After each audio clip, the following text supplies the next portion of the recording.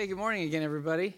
We just wanted to make sure you know that we're back in Resurgence, so we had to shake the room like the Holy Spirit is showing up. So, no, hey, if you have your Bibles, go ahead and open to the book of Acts. We are going to be back in the series that we've been in since last September.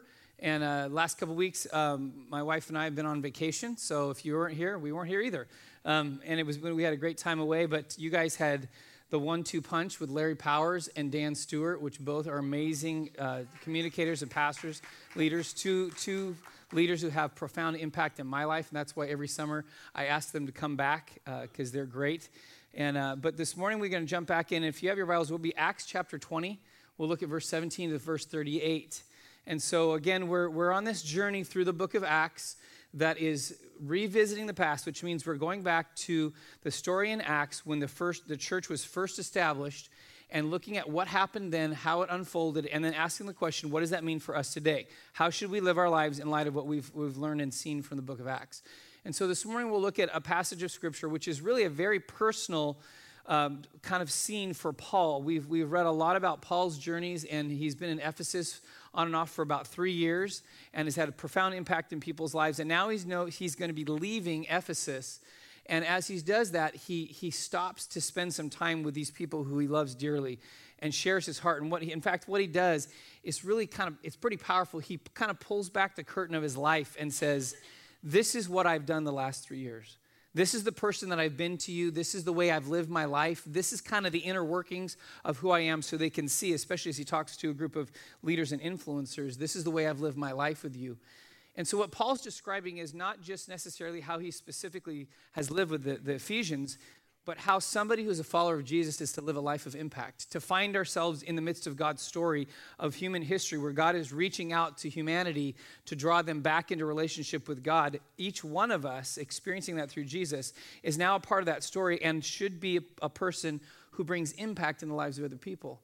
And so this morning we're going to look at Paul's story here and realize that what Paul is sharing with us is something that we call values. In fact, the word values is overused in our culture now. There's values for everything. And usually when you hear the word values, usually it's taken by someone to you mean a certain kind of thing, like more of a conservative kind of, we have family values or Christian values. But everybody has values. It doesn't matter who you are. In fact, every single day of your life, whether you know it or not, you make most of your decisions based on a value.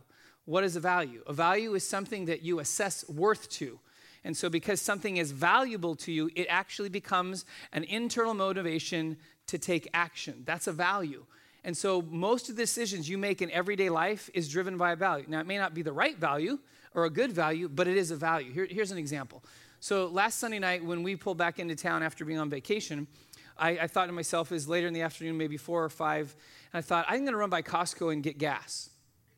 Anybody ever contemplated going to Costco? You have to gear up for that, right? And I've discovered, I don't know if you know this, but if you go on, if you just do a Google search and put in Costco gas, actually if you scroll down on that, on the maps, on Google Maps, it actually tells you how busy Costco gas is. In fact, it has a little bar graph that tells you on that day, at that time, that's the average amount of how busy it is, and then it tells you by category how much more busy it is than normal. It'll say busy, very busy, extremely busy, like ridiculous, don't even think about going there busy. Seriously, it has all these things. And so I looked at that, and it was like a name or a category I had not seen yet. It was like more than double the normal busyness at that hour. I'm like, oh, I don't think I should go there. And then I'm thinking, why? I know it's busy, but why is it so busy? And then it hit me. That was June 30th. The next day was July 1st. And July 1st was when the second part of the gas tax went into effect. A whole whopping 6 cents more per gallon. And that was driving people to go to Costco gas. Why? Because I got to save 6 cents per gallon. Now, some of you are like, well, of course, I was in that long line of 30 or 40 minutes to get gas. But I just want you to think about that for a moment. How much money are you going to save at 6 cents per gallon by waiting till the next morning? Maybe if you have a motorhome, it might be worth a couple bucks. But most people in an average car, it's less than $1. So you're going to go and you're going to wait 45 minutes to get gas at Costco because you're going to save $1. What is that decision? That's a values decision.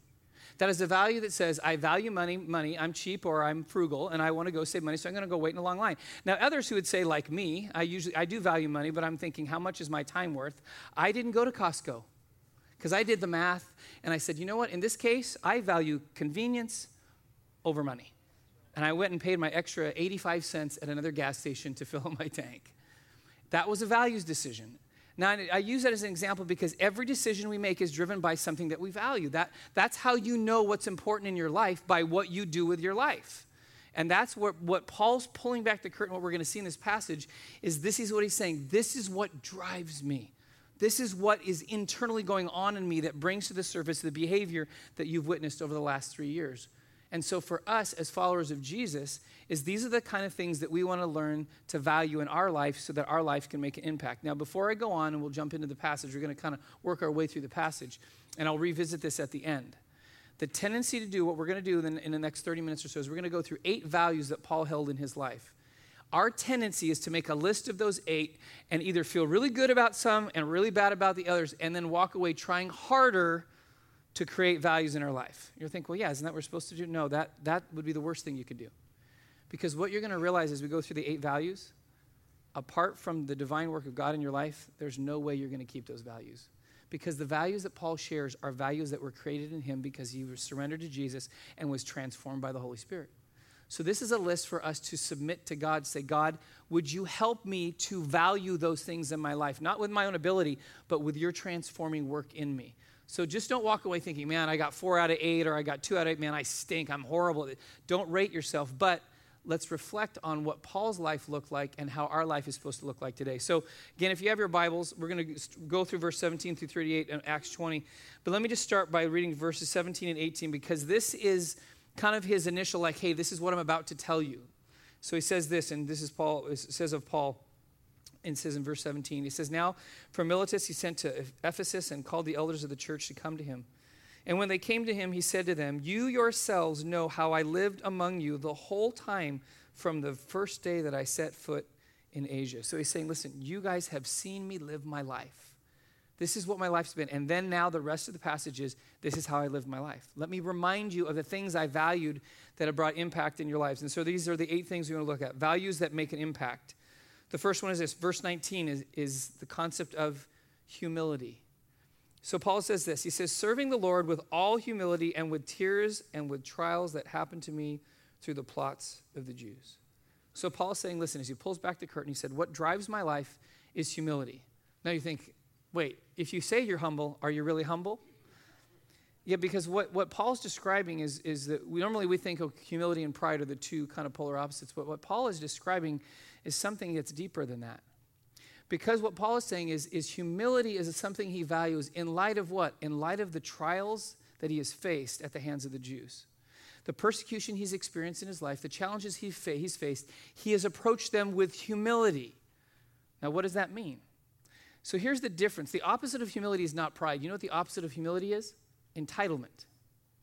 Because what humility does is humility realizes that you and I are saved by grace. And grace is God's unmerited favor given to us, not because we're good enough, but because it's God's choice. So it comes to us not because we deserve it, but because God loves us. That's grace.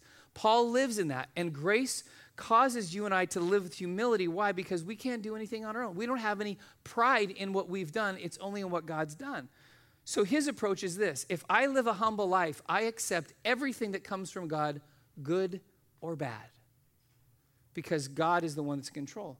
That means when you're going through a trial, if you were here a couple weeks ago, Larry Powers talked about this. If you're going through a trial, you can go through that trial and you can still be grateful to God for your life. But you know what happens? When we don't live in humility, when we don't value humility, you know what we value? We value entitlement. And entitlement says this, I deserve.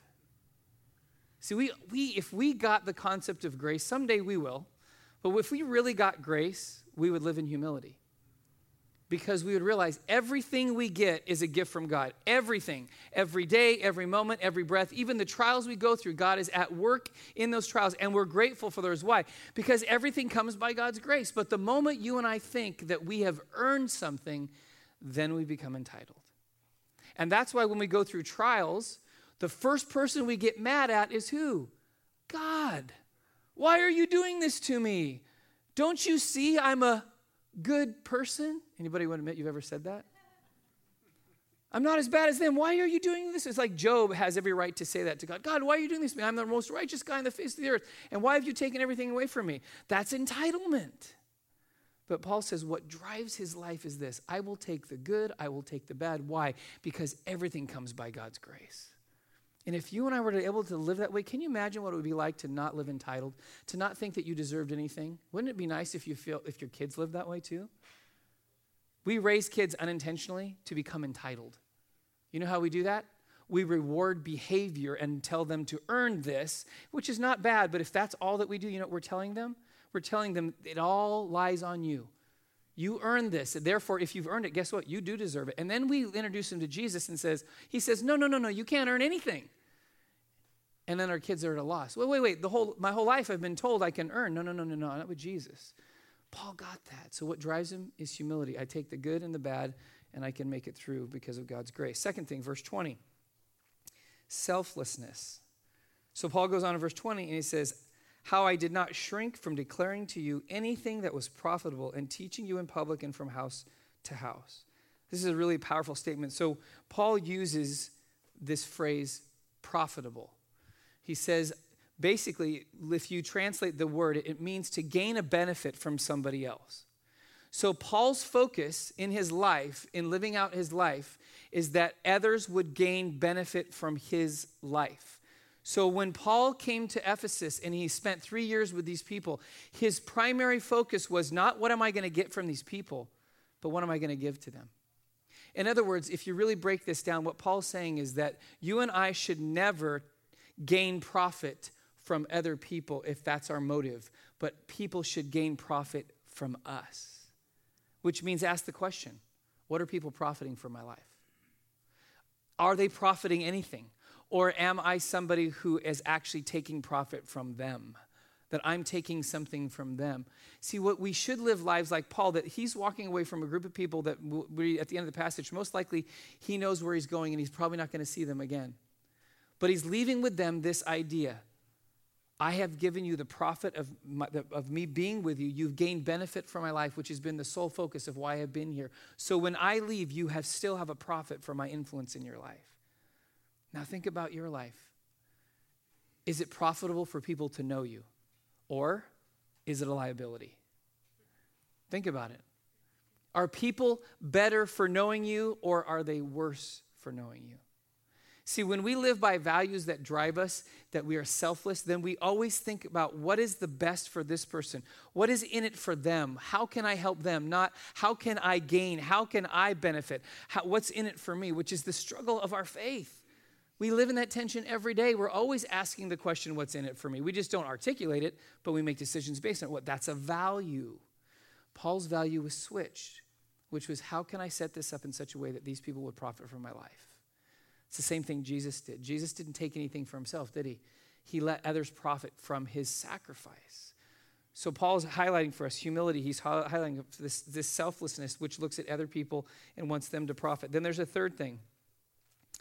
The values that make an impact also have to do with equality. Verse 21, and Paul says this. He says, testifying both to Jews and to Greeks of repentance toward God and faith of our faith in the Lord Jesus. So let's just pause for a minute. What is Paul talking about? This is a Jew, Paul, who was of the people of God, who became transformed with his encounter with Jesus. He was filled with the Holy Spirit. And as we've read through the book of Acts, we come to this amazing revelation. God loves all people. And when this story first starting out, most of the Jews are convinced they are the privileged people before God. Therefore, everybody else is a second-class citizen. And suddenly, through different circumstances, like Peter's experience of God lowering down unclean food before him and then sending him to Cornelius' house, says, oh, no. Everyone's equal. Everyone has access to the gospel. In other words, there are no outsiders and insiders. The only person who determines who's in is out is who? Jesus himself. But boy, do we like to do that. We create categories of people. And Paul lived by this value. There aren't categories of people who are worthy and unworthy, who are in and who are out. It's just people. And it's all the people that God loves. And that's why a Jew could go to a Gentile and tell them about the gospel and rejoice in the fact that they would get saved. Why? Because God loves people. This is important for us because we live in these categories, and God wants us to break free, that we are not supposed to determine who is in and out, who's the insider, who's the outsider.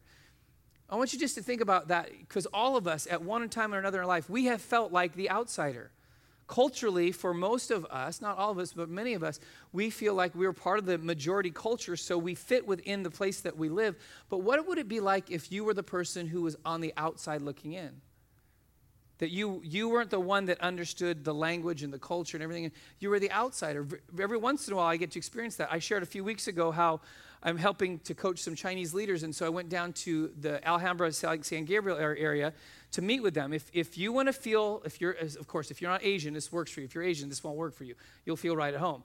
But if you go down to San Gabriel or Alhambra right now, you walk into those cities and you will feel like an outsider.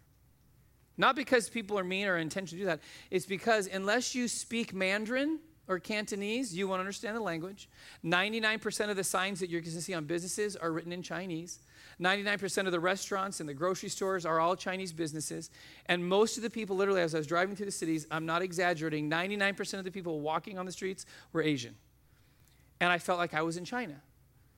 And there was a strange feeling like when I got out of my car and walking in the parking lot, nobody speaks my language. And if they do, they're not speaking it. So I don't understand anybody. I don't understand the signs. I don't know where I'm going. I'm completely lost. I'm a complete outsider. Anybody ever felt that before? The gospel says there's no such thing as an outsider. And that's what Paul came to realize. There's no outsiders. Therefore, as a Christian and follower of Jesus, we don't get to determine outsiders. We don't get to say, oh, no. That means we're supposed to love all people, go to all people, value all people. Why? That's a value inside of us. It's the value that Jesus demonstrates, the value that the gospel demonstrated throughout the book of Acts, that we are a people that value everyone with the equal value and the love of God. Listen to how Paul describes this outsider-insider mentality in Ephesians chapter 2, verses 11 through 13. This is a paraphrase called The Message. Paul says this, but don't take any of this for granted, for it was only yesterday that you outsiders to God's ways had no idea of any of this. Didn't know the first thing about the way God works, hadn't the faintest idea of Christ. You knew nothing of that rich history of God's covenants and promises in Israel, hadn't a clue about what God was doing in the world at large. Now, because of Christ, dying that death, shedding that blood, you who were once out of it altogether are in on everything. That's awesome. That means the people that you can't stand, they get access to be in on everything if they choose Jesus. Maybe it's not culture or ethnicity. Maybe it's lifestyle. Maybe it's somebody's certain sin. And you've marginalized them. Why? Because you see them as an outsider when God's calling them to be an insider. We have equal value for people. And then the fourth value that Paul talks about here is the concept of courage, verses 22 to 23. He says, and behold, I am going to Jerusalem, constrained by the Spirit, not knowing what will happen to me there, except that the Holy Spirit testifies to me in every city that imprisonment and afflictions await me. Literally translated, it's like Paul's being forced by the Holy Spirit to go to Jerusalem, which will eventually lead to his arrest, which will eventually lead him to Rome, and eventually down the road in his life, he will lose his life for Jesus. Paul knows that's coming, but what does he do? Knowing the trials that await me, knowing what awaits me, I still go. Why? Because he has courage to do that, because he's been empowered by the Holy Spirit. He's been transformed. He has courage. We sang a song earlier today, You Make Me Brave. Anybody ever need to be brave? Raise your hand, because we're all afraid. That's why we need the power of the Holy Spirit. So Paul has this underlying driving force of courage in his life. Why? Because he knows that the will of God for his life is going to include imprisonment, trials, and eventual death. Now, I want us just to pause for a moment, because this is a real important adjustment in our values. So we have a theology, which is we think the way God works, our belief about God, I think is a little skewed from what Paul's belief about God was. Our belief about the way God works in our life, for the most part, and I know I'm generalizing, is that God always chooses the path of least resistance for our lives. We do. We say things like, God's favor. God keeps opening doors for me. Now, those are not wrong things, but we always equate God's will with no imprisonment, no trials, no struggle, only smooth sailing. Must be God. Anybody agree? Isn't that how we believe? If that's true, then what Paul is saying is not true. He's saying, I'm compelled by the Spirit with courage to go, facing imprisonment and trials, and eventually he knows he's going to die for Jesus. What does that mean? That means sometimes God will open doors, and sometimes God will give you favor, and sometimes God will clear the path for you, but other times God will compel you to say, you're going to go into a dangerous situation. You're going to go into a difficult time. You're going to go through a trial. You're going to go through whatever it might be. And that's where I'm drawing you to, because that's where I'm at work, but I'm going to give you courage to do it. If you don't have a value of courage, you will always think the only way God wants me to move, if it's smooth sailing, if it's a clear path, if it's a straight road, and you will miss out on the majority of what God wants to do in you and through you. Why? Because you're convinced God will only allow me not to feel pain in this life to know it's his will. That's not what they understood. How many times have we read through, they're getting thrown in jail, they're getting persecuted, they're getting beaten, and that's all part of living out God's will in their life. Aren't you encouraged? Aren't you glad you came to church today to know that God's will could include pain for your life? But there has to be a shift. Because no offense to anybody, but I've heard people describe where they're going in life and how God's leading them, and very rarely do I hear someone say, boy, I'm really feeling compelled to go into this dangerous situation. Usually it's like, look at what God has done to bless me. This is how I know it's the will of the Lord. So just pause when you think that that's the way. God may work that way. God blesses his people.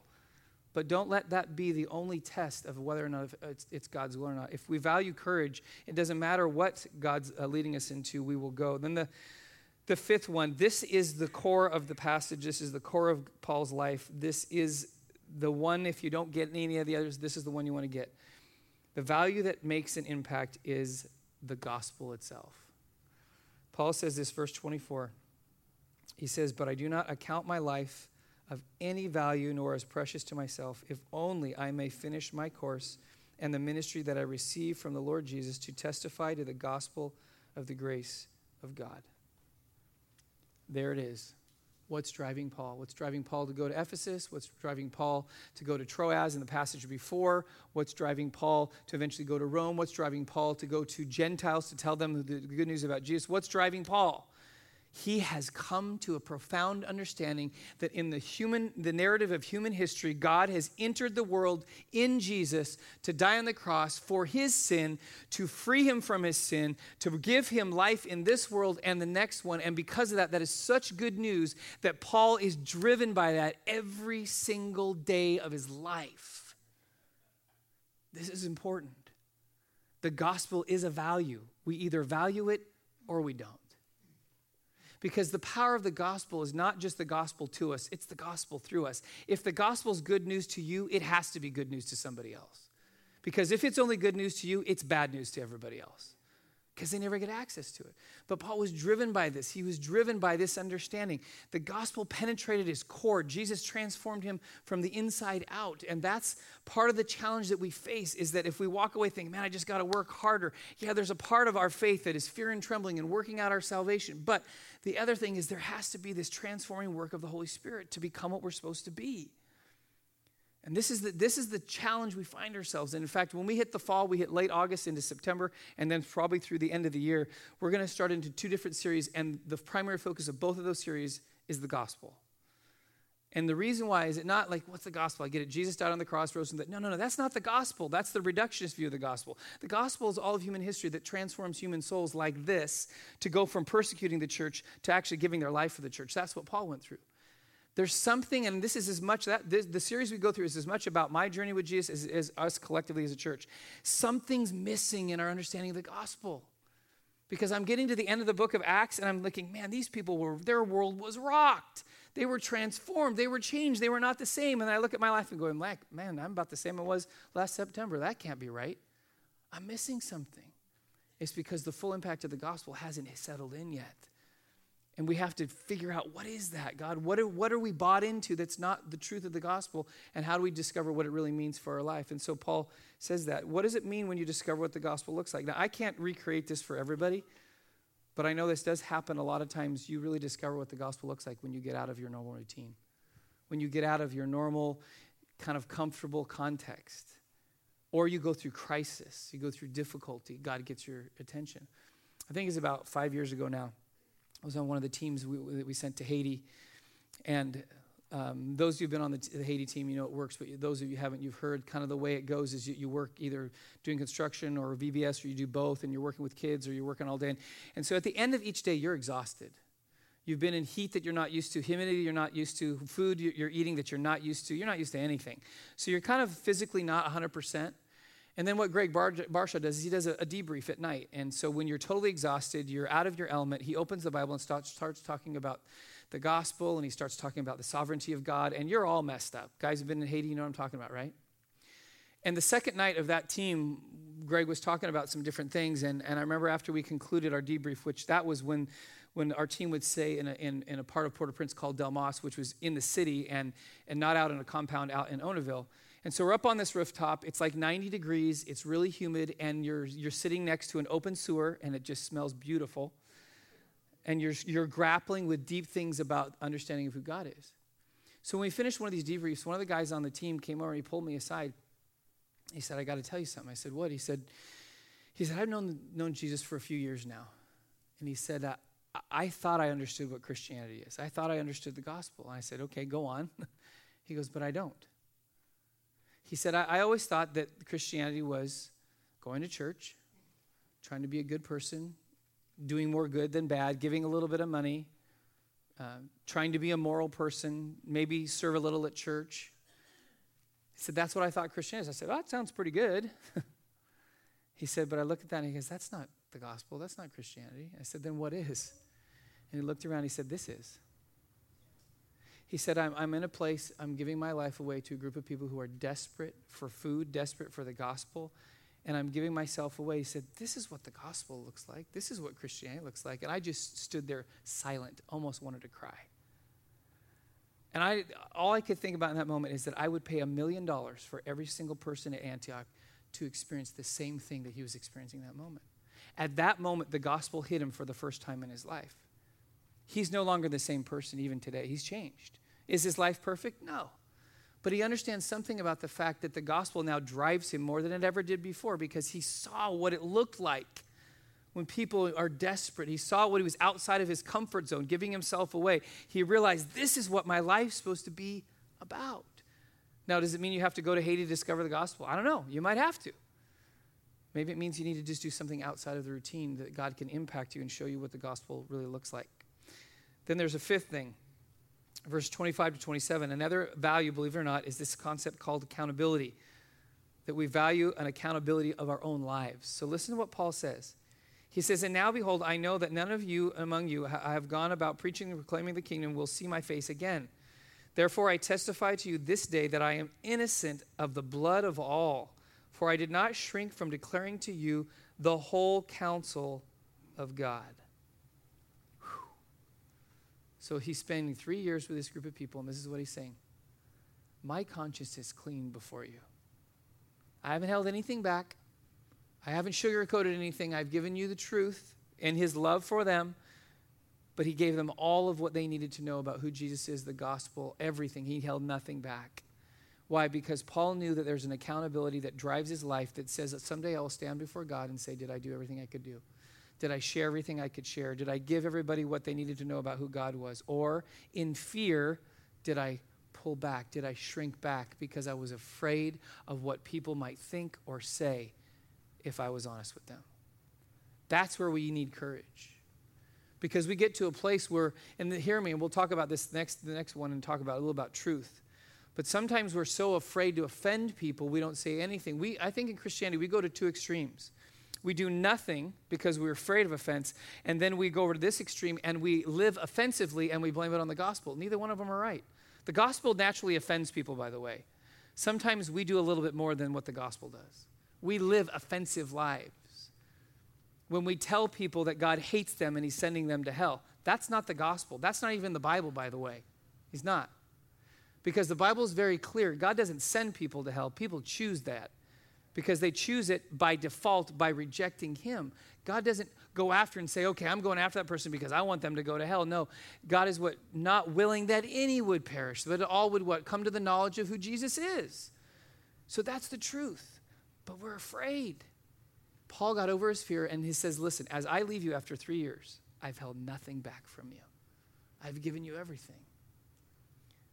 As I read that, it was convicting to me. In fact, there's something else that convicted me, and it came from the strangest place. When we were, the last weekend of our vacation, we went down to Huntington Beach with about 1 million other people. And so we were walking on the pier, and we were coming off the pier. If you've been on Huntington Beach, the pier comes right off onto Main Street, the main drag right there. So as we're coming off the pier, we're waiting literally at the stoplight there with probably about 200 or 300 people. That's like at that general area, just packed, waiting for the lights to turn green.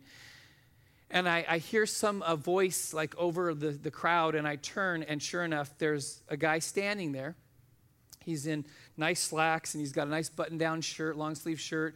And there's a guy standing next to him and has a sign that says something about, it wasn't this extreme, but something like, if you don't accept Jesus, you're going to hell, something like that, So I'm like, okay, it's a street preacher. And he's going after it. And I looked at it, and the first thing in my mind, I'm just going to be honest with you, I just thought, shut up. You're not doing the gospel any favors right now. That's the first thing that came to my mind.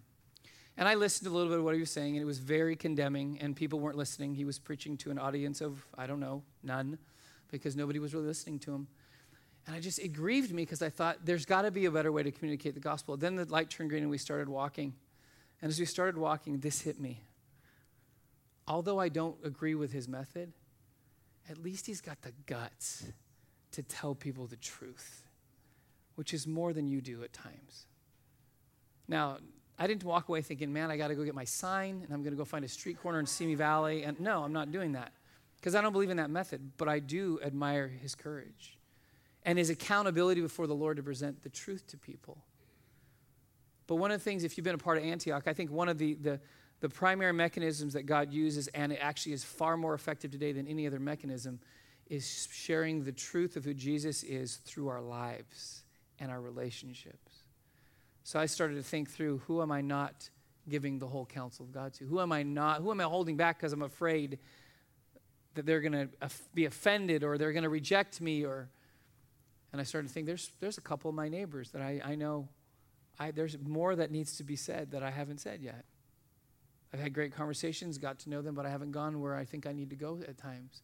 Now, again, it's not to be offensive. It's not just to running up to people and pointing out everything that's wrong in their life, but it's the moments that God opens the door that you and I walk through it and say, you know what, I really want you to know this. And when it's done in love, it comes across differently.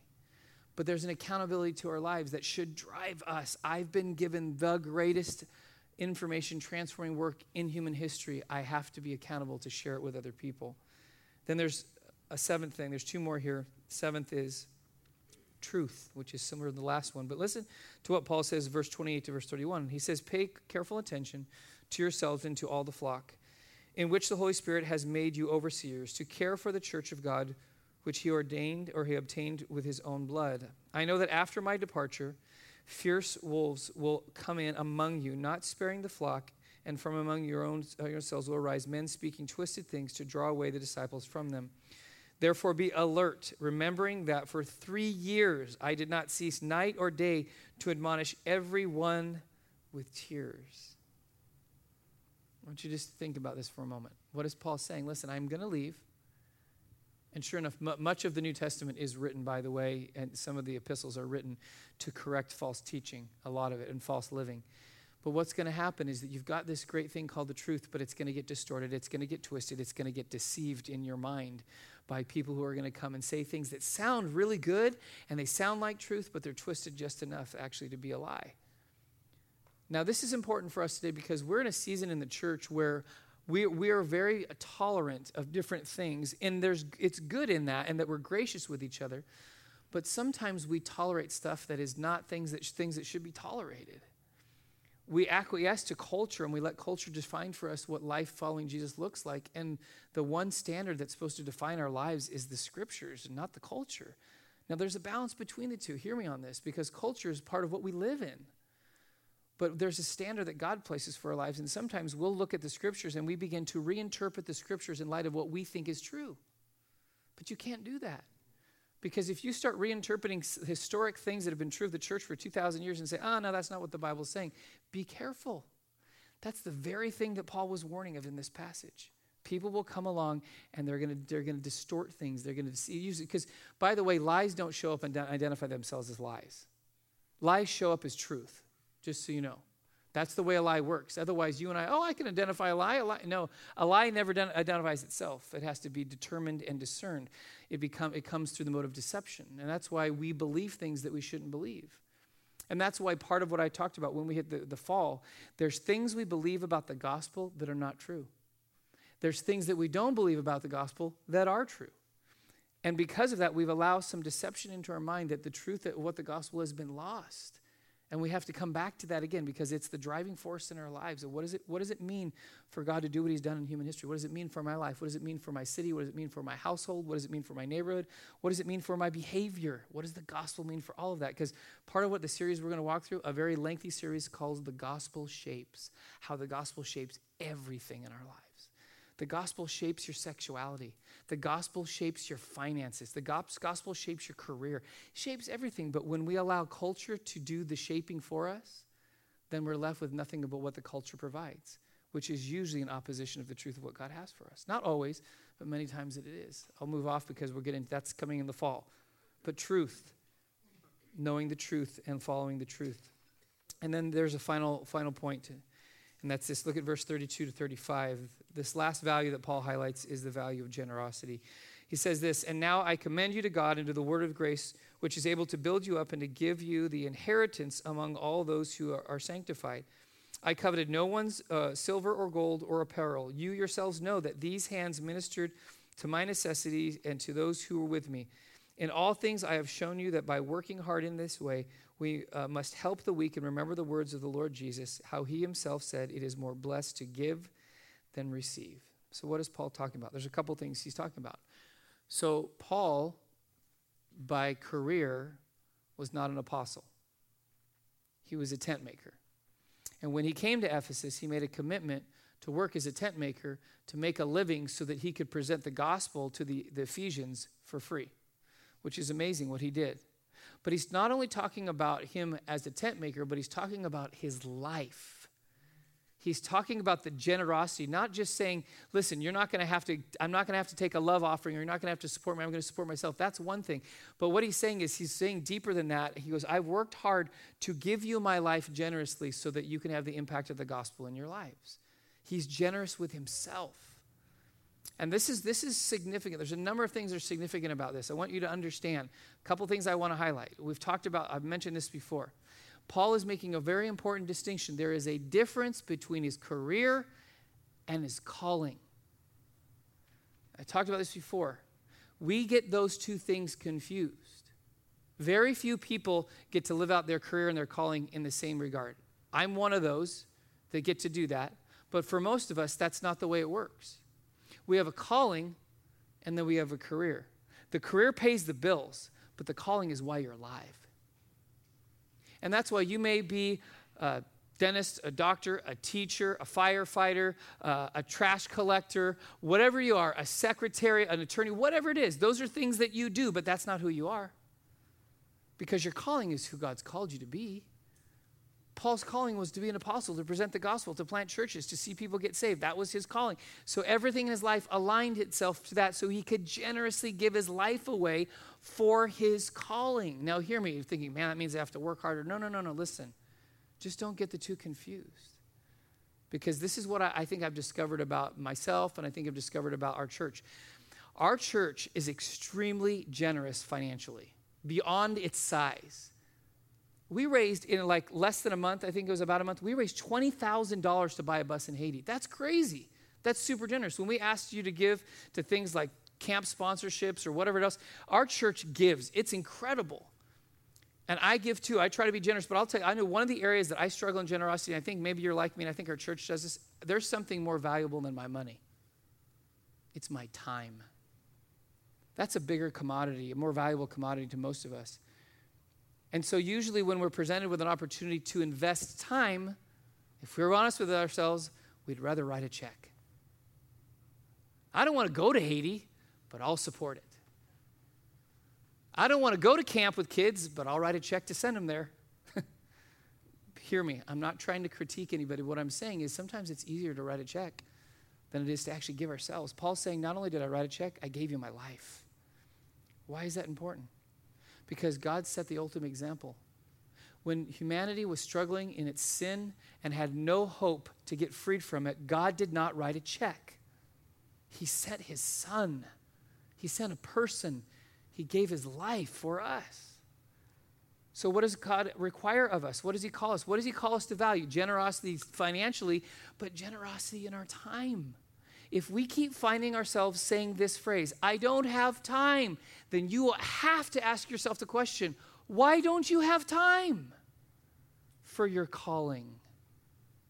Because you have so much emphasis and bandwidth and energy and time invested in your career that your calling is non-existent.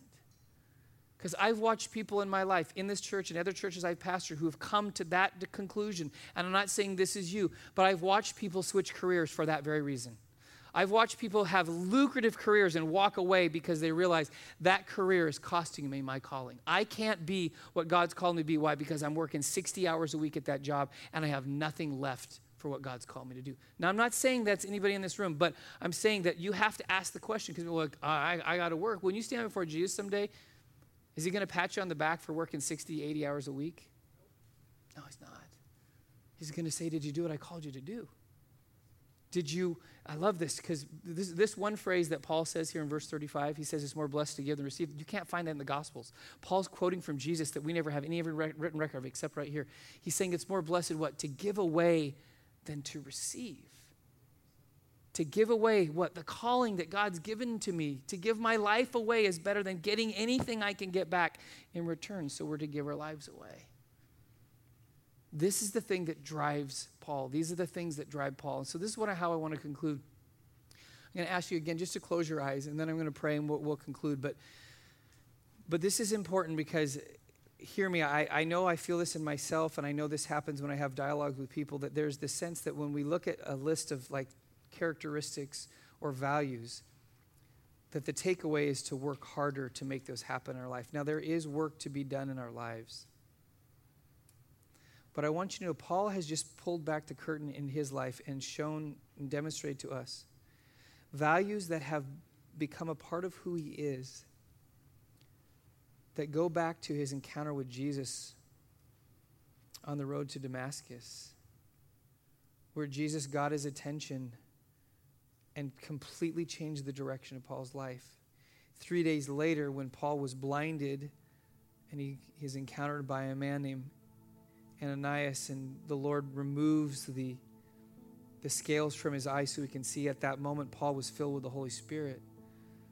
So within 3 days' time, he surrendered his life to Jesus, and now he's filled with the Holy Spirit. And then the values in Paul's life completely start to change.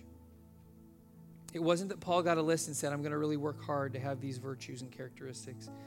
It was a surrendering of his life to God's purpose through the power of the Holy Spirit. So in a moment, I'm going to pray with your eyes closed. I'm going to pray, and I'm going to ask the Lord to do what we all need him to do, to fill us with his Spirit again. If you're in this place and you obviously are a follower of Jesus, you've experienced the goodness of the gospel, the grace of God that has forgiven you for sin to make it possible to live your life and to be in relationship with God. If you haven't experienced that, I'll pray for you today that you would make that decision. In fact, you can come talk to me after the service is over. I would love to help you discover how you connect with God through Jesus. But for the rest of us, we need the power of the Holy Spirit. And just again, with your eyes closed before I pray, I want to just share something, the tension I felt this week. As I prepared this message, I knew that the danger of giving a list of things that people will walk away with. And so as I was coming towards this Sunday, just that I felt the pressure to make something happen. Some dynamic work of God has to happen in our service. And I put so much on Sunday and leaning into it and just feeling that sense that at the end of it, kind of feeling, man, John, you really got to make it happen. And then the Lord reminded me, you're not God. I am.